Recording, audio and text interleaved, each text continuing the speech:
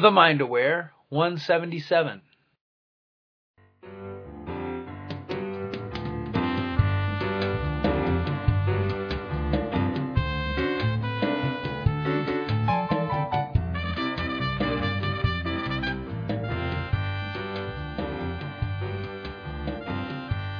Please enjoy this classic interview with Cliff Dumas.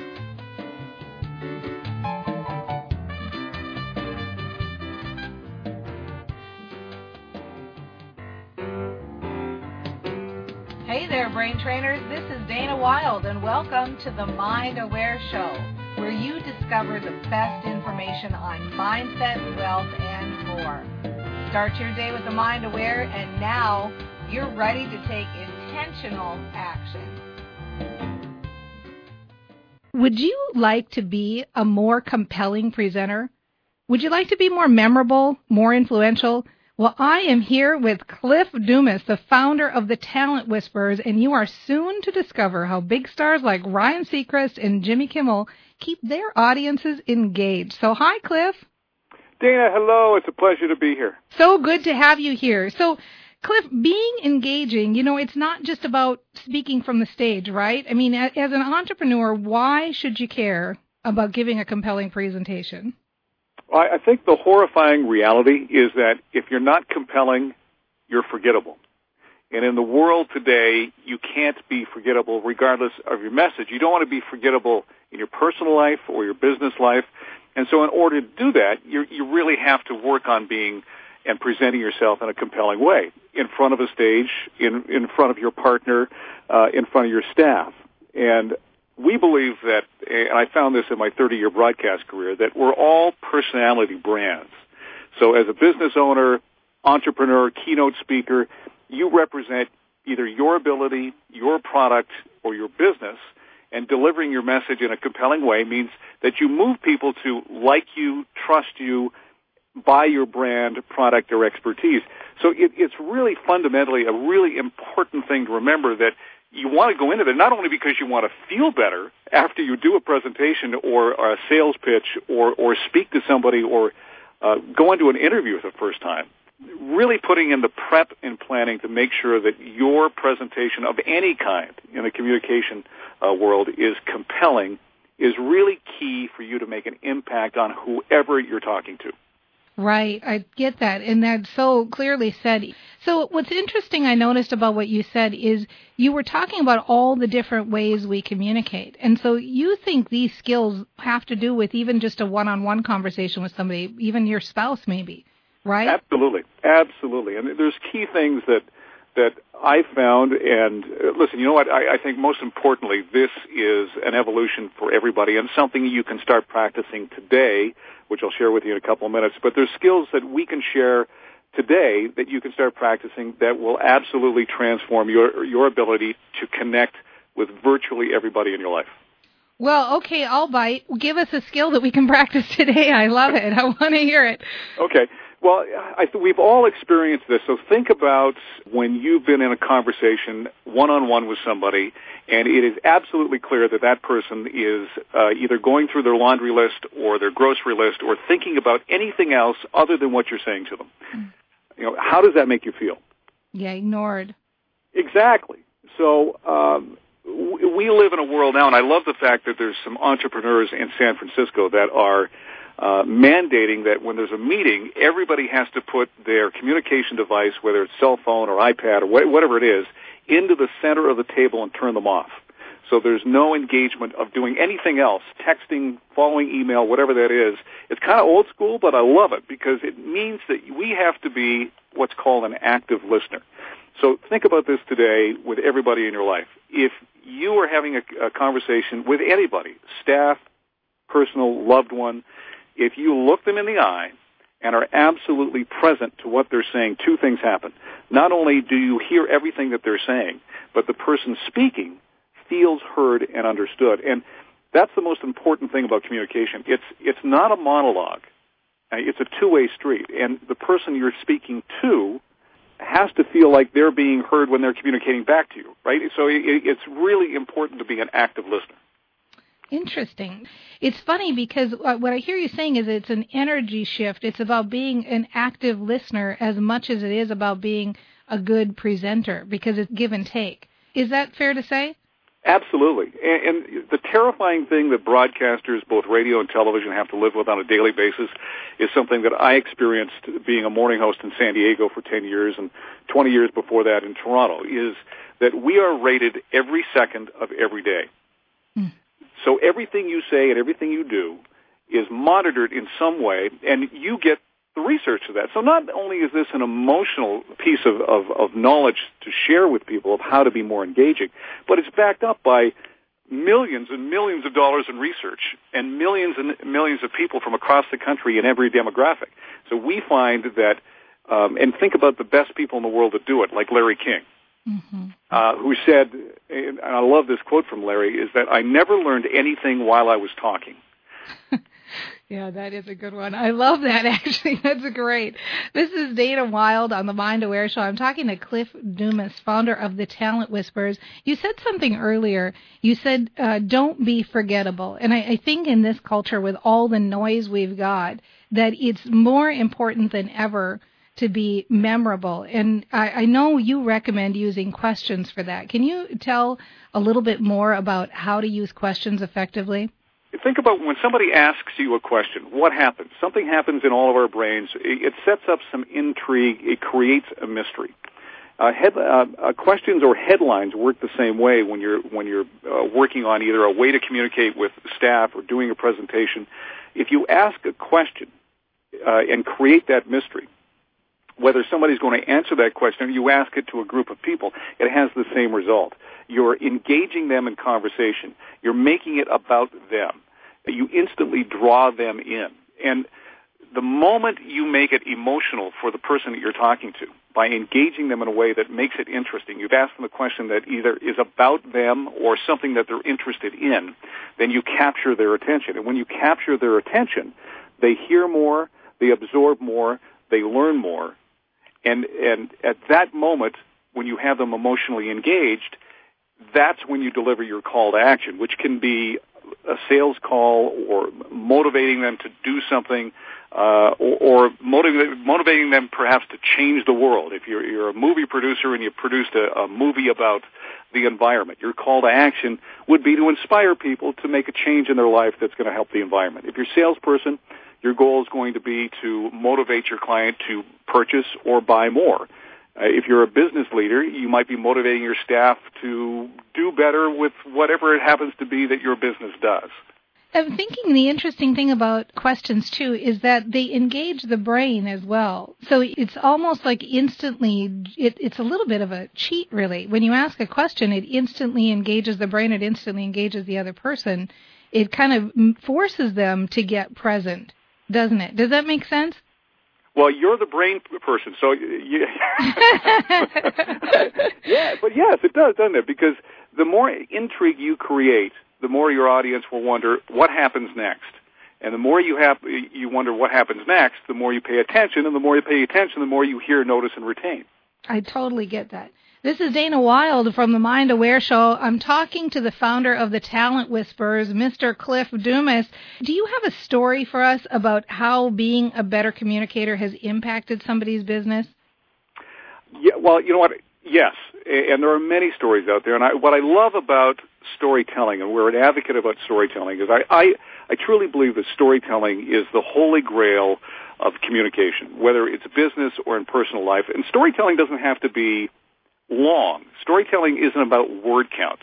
The first thing you have to realize with storytelling is that you really embed your message within the framework of something that we've all grown up to expect. We all love stories, and stories work on a framework. So by telling a compelling story, instead of doing, essentially what is a data dump, you're compelling your audience to engage in your story. And that's what I love about storytelling.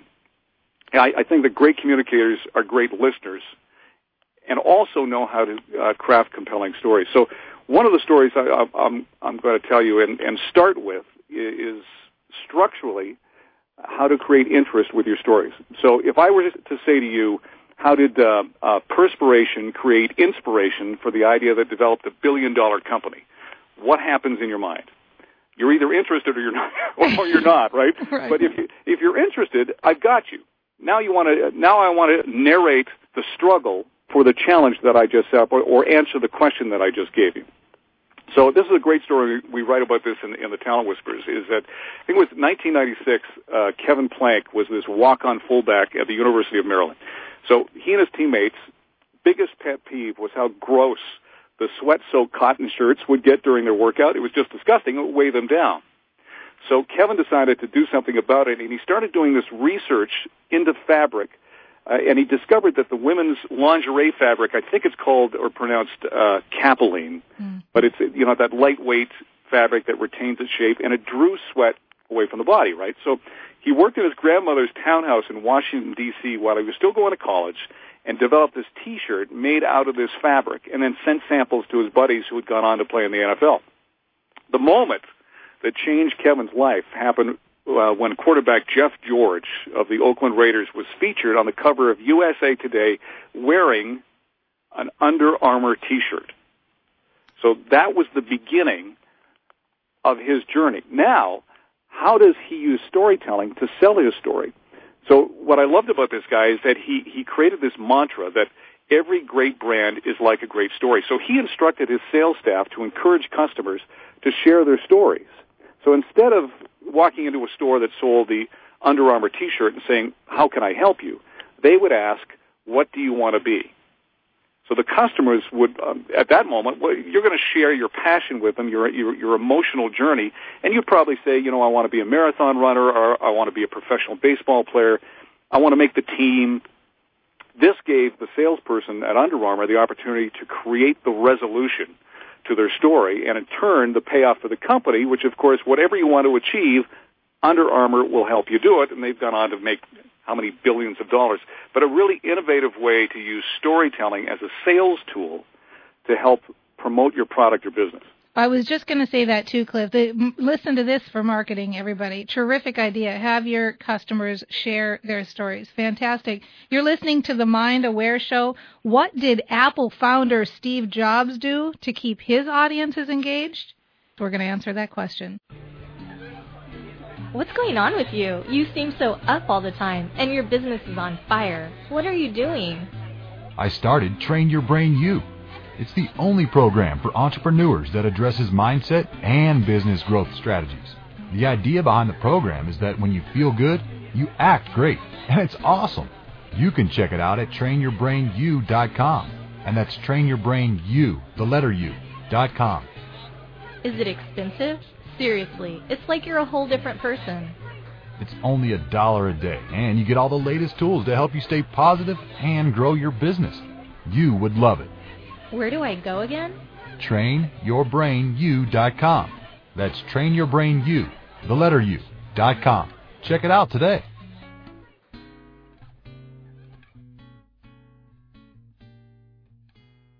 Welcome back to the Mind Aware Show. I am your host, Dana Wilde, and I'm here with Cliff Dumas of the Talent Whisperers. And he's revealing secrets on how to connect to your target audience. So, Cliff, Apple founder Steve Jobs, he had a trick, right, that he used to keep audiences engaged. And so do you want to tell us a little bit more about that? The power of three.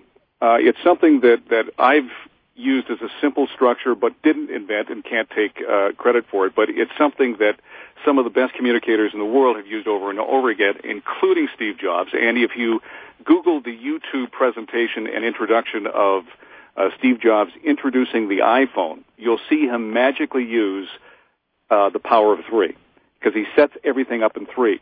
So rather than necessarily going through every element of his presentation, I encourage you to look that up and watch how he does it, and you'll see exactly what I mean. But why it works is simple, because there's a magic to the number three. And the biggest question is, well, why three?